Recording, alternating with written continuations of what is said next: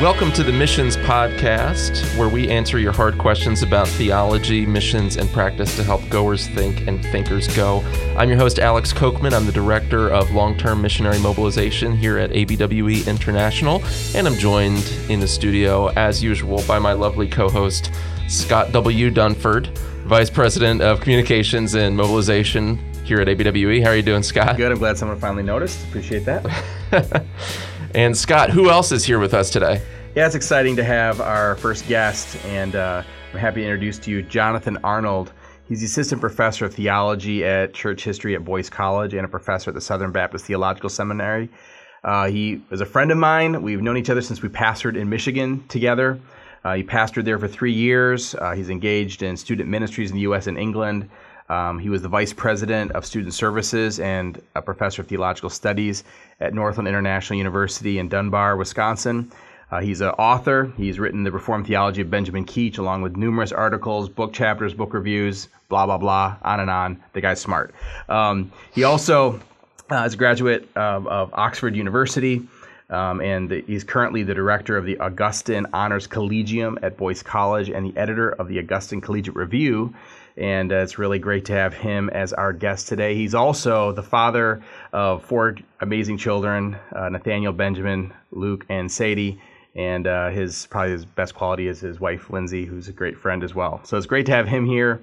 He's an expert on church history, and we have a great topic to discuss with him today. Well, Jonathan, thanks for joining us here today. Thanks for having me, guys. Now, I have to ask Benjamin, your son, is he named for Benjamin Keach? He is not. My wife would have shot me if I had even asked for that. So, truth be told, my wife and I were expecting right now, before we knew the gender, it's a girl. But before we knew the gender, we were thinking boy names, and Piper and Calvin and Chandler were all on the table, and I was accused of just copying, the names of various pastors, idols, things like that. I'm a little disappointed that Scott or Dunford wasn't one of your options. Just Dunford Kochman. I think that'd be great. Maybe for a girl, too. No, let's not go there. If we were going to have another one, that would be my choice. Dunford. I appreciate that. Thank you. So beautiful. Name. Well, thanks for joining us. Thanks for joining us this afternoon, Jonathan. And what we wanted to dive into today, while we had you here to pick your brain, is a question that a lot of people are asking right now with the 500th anniversary of the Protestant Reformation coming up. This Reformation Day at the end of the month, 2017, we celebrate when Martin Luther nailed the 95 Theses to the door of the chapel in Germany. Although I heard something this week that said actually it might have been a janitor that glued it to the door, which is a little bit less cool. But specifically what we wanted to get into today is, did the Reformers actually believe in the Great Commission? Or is missions sort of a new thing that kind of comes out of what we would say now in historical hindsight is the modern missions movement? Did the Reformers believe in the Great Commission? Yeah, it's such a great question. It's one of those that perennially comes up for the Academy. I laugh sometimes. I think we aren't creative enough to come up with our own questions, but they are worth going back around to. And that one is one that typically, I think the vast majority of people will read the history of interpretation there roughly the same, and that is that the Great Commission through the 16th century into the 17th century even was almost universally applied in the same way within the church, and that is that it applied only to the apostles. And they read it that way, and that was the way they saw that particular charge. But that's a really short answer that doesn't actually get to the full picture that we're looking at today, and that is just because the particular text, the 5 times that text shows up in the New Testament, just because that applies in their heads anyway, only to the apostles, to those that actually heard the words being given, doesn't mean that the church didn't still have a mission, didn't still have a project to be working on. And certainly the Reformers, though they might not have applied the Great Commission to their work, certainly saw the work of the church being active in their life and being a call placed on contemporary church, that they had a job to do, and that was to spread the gospel to the known ends of the world. But that goes all the way back. That's not just the Reformers. They're coming along in a long line of church history that says that the church is supposed to be bringing the gospel to the ends of the earth. The real question, I think, for us to start with is what did that look like? What was the ends of the earth for them? And I think that's where the real rubber meets the road, if you'll pardon the mixing of analogies across that. So the world was somewhat smaller then, so to speak. And flat. Maybe. Probably not. Apparently, that's a movement right now. I'm not going to comment on that. Probably not flat for them at that point, but yeah, certainly smaller, much, much smaller. And the idea that that they could actually get the gospel to the ends of the earth, even without potentially getting on a boat, was very real in many of their minds, and certainly would have been conceivable that the whole world was just the Roman Empire or whatever vestiges of the Roman Empire remained. So when we as 21st century Christians, particularly Baptists or Protestant Christians, think of the Great Commission or think of missions, for a lot of us it starts at like William Carey or maybe the Moravians. But that would be a mistake, isn't it? What was going on in the area of missions even before the Reformation? Yeah, I mean, I think you've got to go all the way back. I mean, when I teach a course actually on the history of missions, or have in the past, and I start with the very beginning of looking at Paul and the early church from Pentecost moving forward, and seeing that as the beginning of missions, obviously. But then the myth is that there was this time period where the apostles are gone, and then you have 1,000 years or 1,500 years, and this missiological project is lost. I don't think that's the case at all. I think that's a poor reading of history.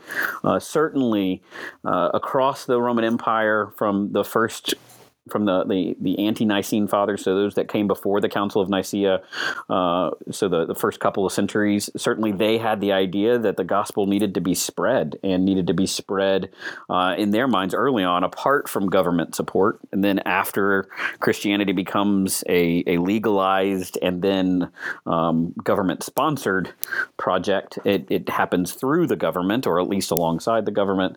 And then once the government falls, especially in the West, when the Roman Empire falls in the 5th century, then the church reclaims that mission.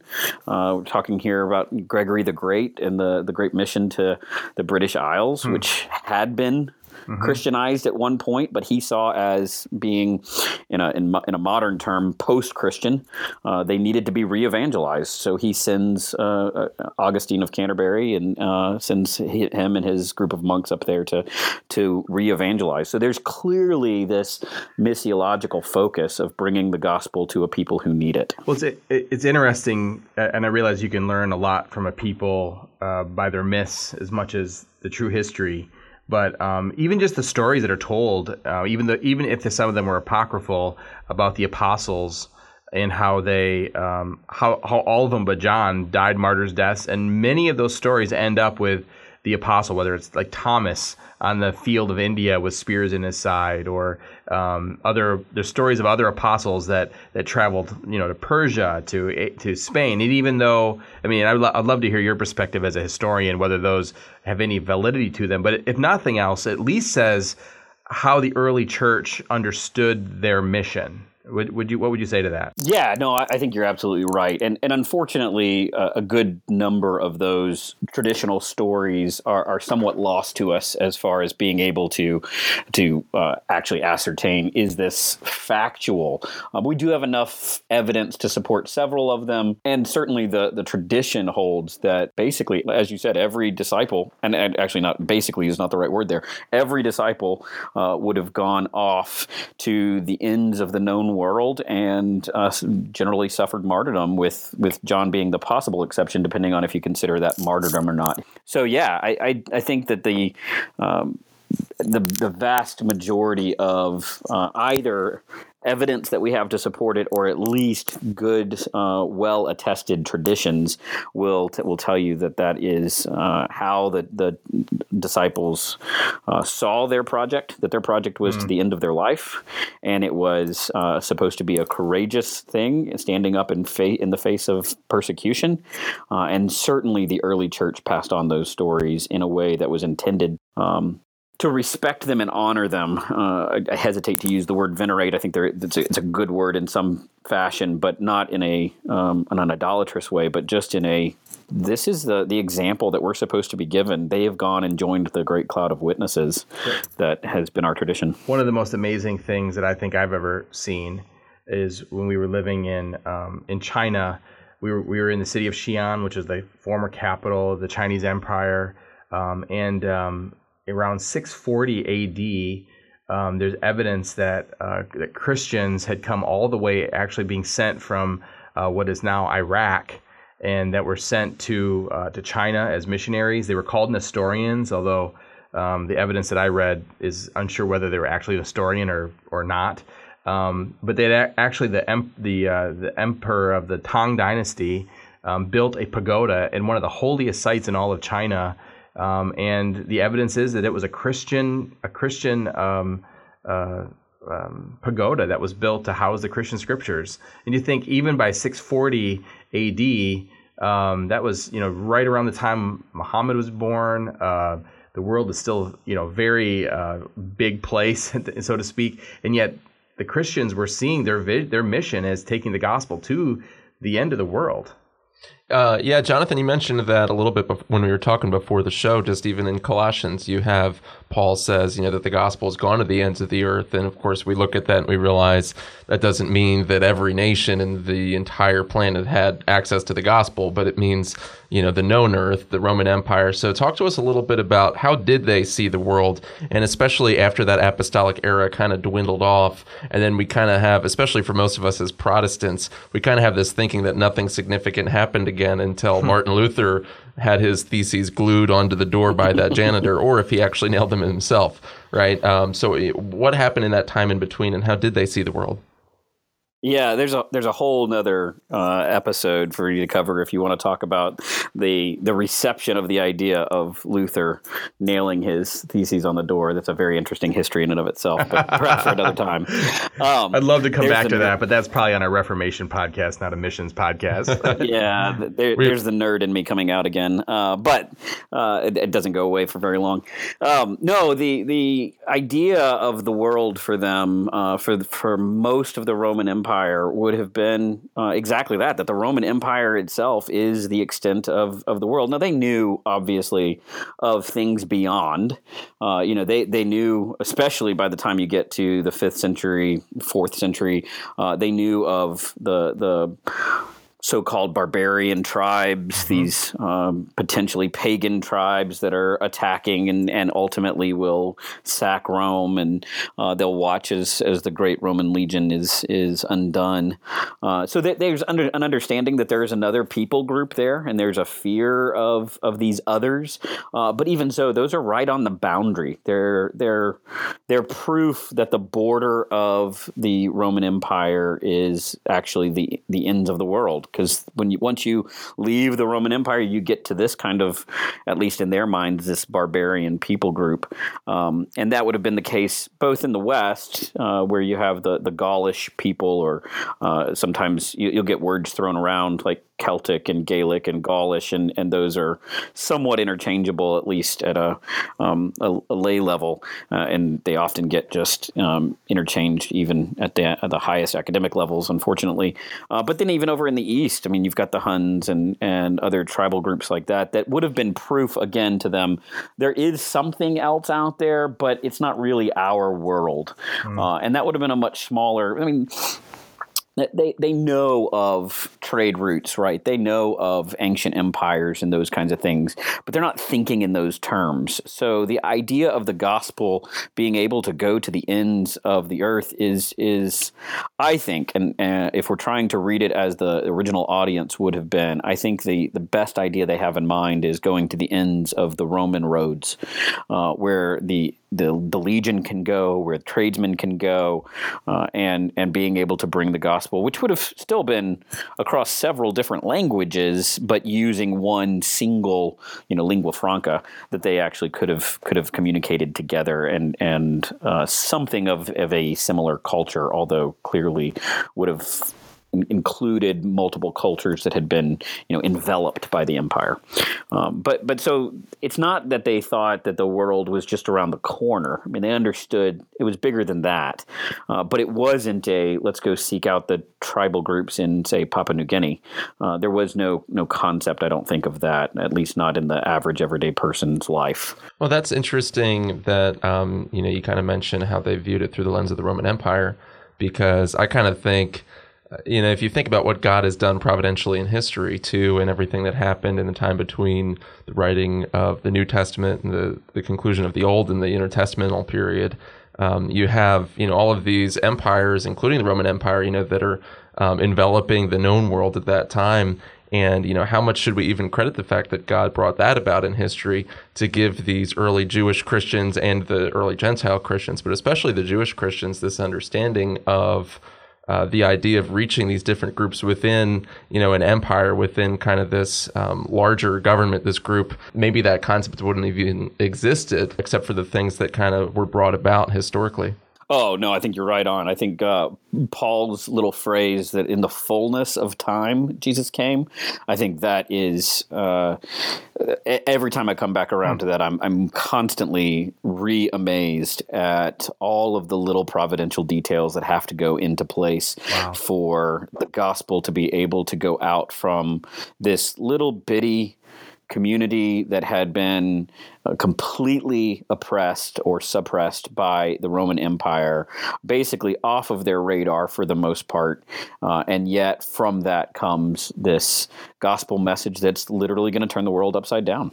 And for that to happen is, nothing short of a miracle. As you're talking about the amazingness of God's providence in the fullness of time, Christ coming into the world, and the world as the early church saw it, now we fast forward 1,500 years to the time of the Reformation. What was unique about that time? How had the world changed by the time of Martin Luther, John Calvin, Ulrich Zwingli, John Knox? We could go on with cool names. How had the world changed in the way they viewed it, and why? Was there a similar type of thing happening that the world was ready in a new way for the Reformation? I mean, in some ways, the world had not changed nearly as much as you might think in 1,000 years. In our world, we think of 5 years and everything is outdated and everything needs to be changed. I mean, if you've got a computer that's 5 years old, you're done in. In that day and age, 1,000 years is not nearly as long as we might think. And so I think there's some aspect to that the world is not all that different than it had been. And so the concept, while the Roman Empire had fallen apart and had been replaced by the Holy Roman Empire, and even that was a different sort of thing, the extent of the world was still somewhat small. And yet, in some ways, they were at least in the midst of some massive changes. You think of the beginning of the printing press, at least the printing press with movable type, which makes printing so much easier and able to get messages out very quickly.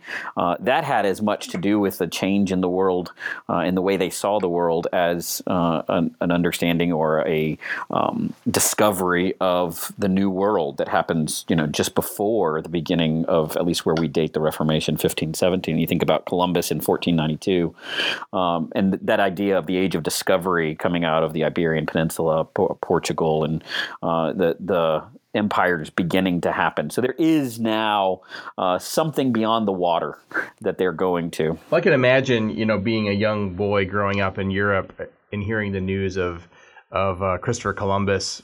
Would it be something similar to a young boy growing up in the 60s or 70s and watching a man walk on the moon? I mean, that had to just be mind-blowing at that time. Yeah, no, I think so. With the difference being, and even perhaps even more mind blowing, because when they got there, there was somebody also there. I mean, if we landed on the moon and had met people there, I think it would have been the same sort of thing. So, I mean, I think that is, in one sense, the world is very similar. In another sense, there is this vast new opening that is possible, and there's a beginning to think, or they're just beginning to think, what does this mean for the church? What does this mean for the gospel commission, for this idea of the church needing to go out? And certainly the church steps in very quickly, depending on what you mean by the church. But the Catholic Church that is still unified in the West at that point steps in and makes that a part of the whole process. And so you have from the very beginning churchmen going out on these boats, going out with the conquistadors, going out with the discoverers, and taking what they saw as the church's mission with them. And you also have what comes to mind for me is the Black Death, and the fact that you had people, again, thinking about life and death issues, and that was something that was still in people's memory. It seems like things were ready.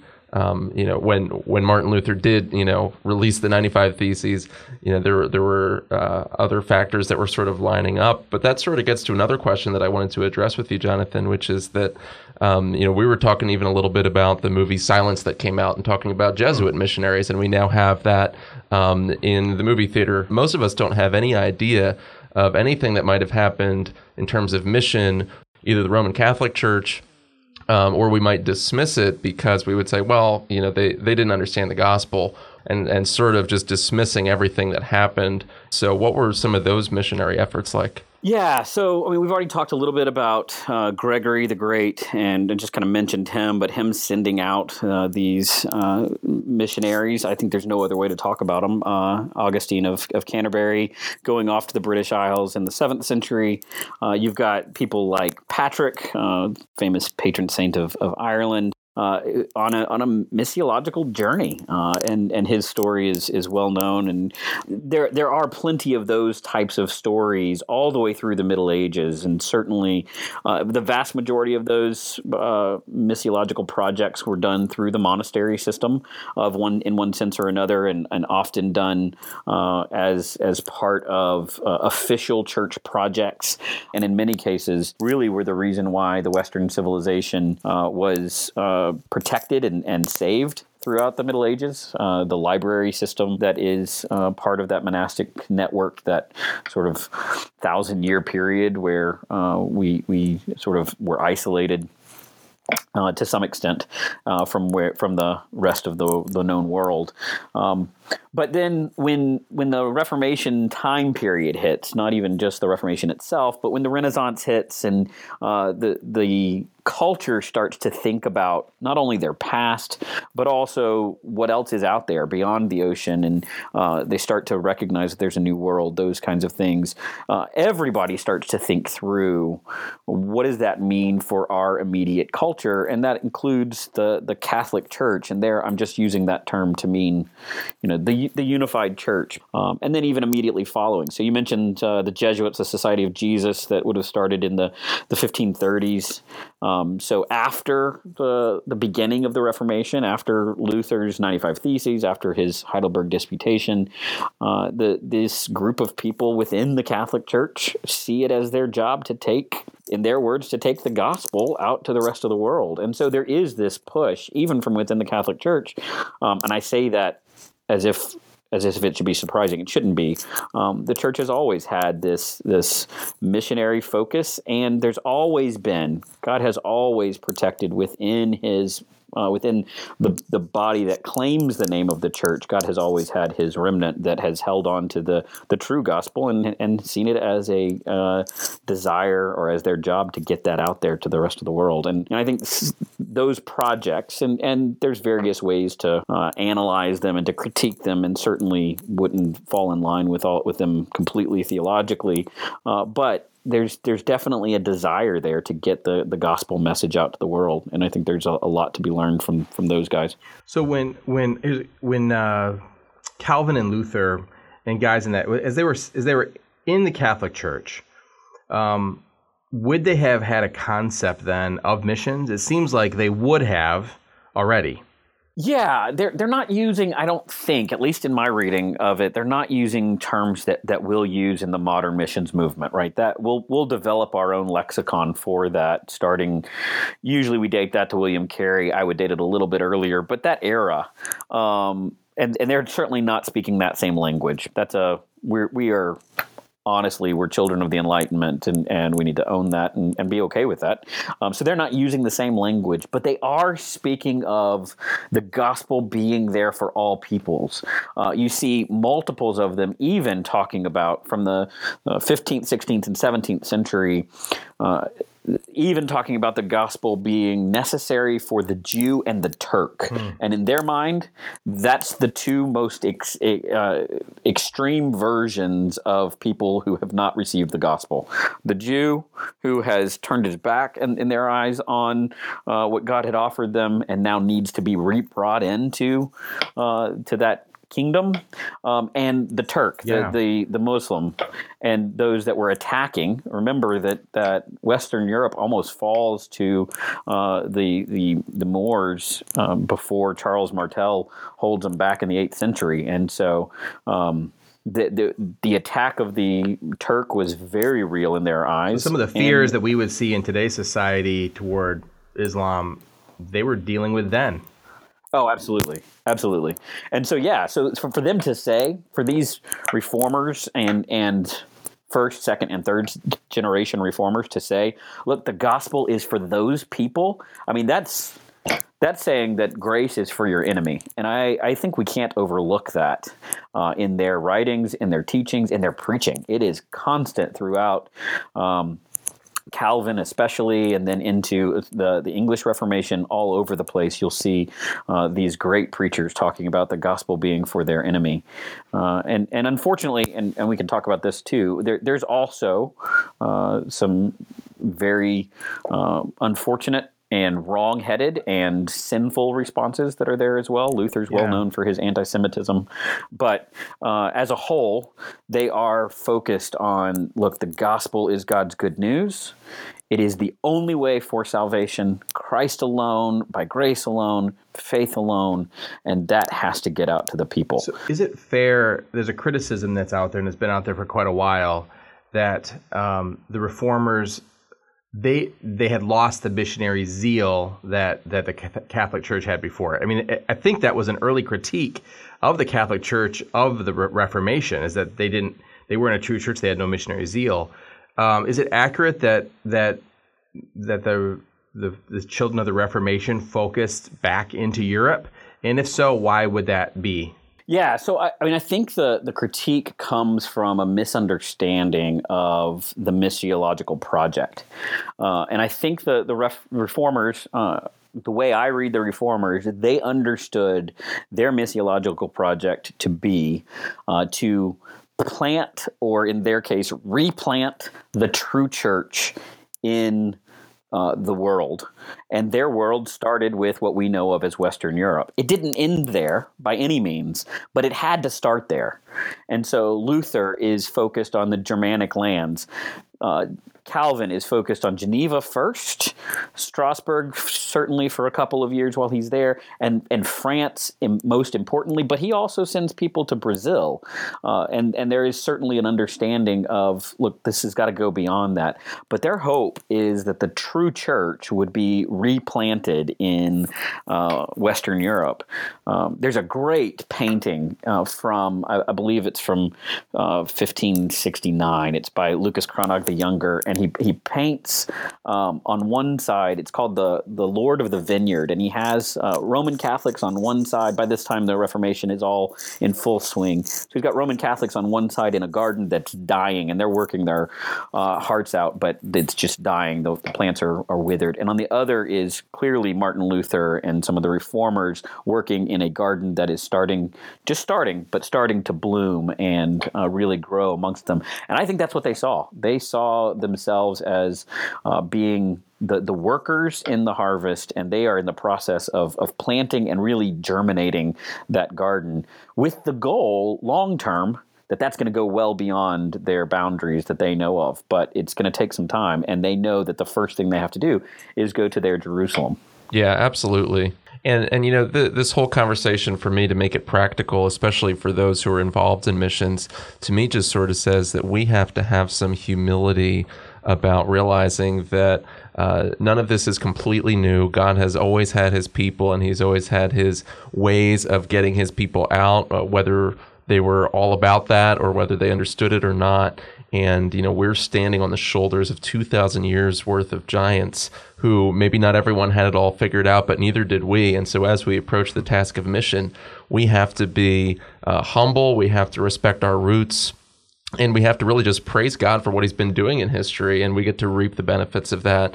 But I'd like to get more into the practical implications of all of this in our next episode. And Jonathan, you're going to stay on board here. And in our next episode, we want to talk a little bit more about why it matters now, moving forward into the next 500 years, and some of the ways that what did happen through the reformers still impact us now. But were there any closing comments that you want to have on mission leading up to the Reformation, and kind of that idea that they didn't believe in the Great Commission? Yeah, I think the one thing that always comes around to me when I'm working back through this with students or on my own is that I don't think that there was any one particular individual in the Reformation, or even a group of individuals who could have sat back and planned it out the way that it happened. They were a product of a multitude of providential experiences, and they were interested in bringing the gospel to everybody that came into their midst, everybody that they could come into contact with, whether that meant that they were going out or whether that meant they were bringing people in. And often it was the latter because of the situations. So they were cities of refuge, and they could train people and send them out, something like our modern day seminaries, where you bring people in and then send them back out to where they're from, at least that being the idea. And I think if you sat them down in 1517 and said, hey, what do you want the next 50, 100 years to look like? None of them would have come up with what ended up happening. And yet, in God's providence, he used a multitude of strange events and ended up bringing the gospel not only across the Western Europe, but a rejuvenation of the gospel across the world. And I just don't think that we could have planned it at all. And thank God he didn't wait for us to plan it. Yeah, absolutely. Just like Martin Luther is said to have said, that he just preached and taught the word of God, and God did the rest.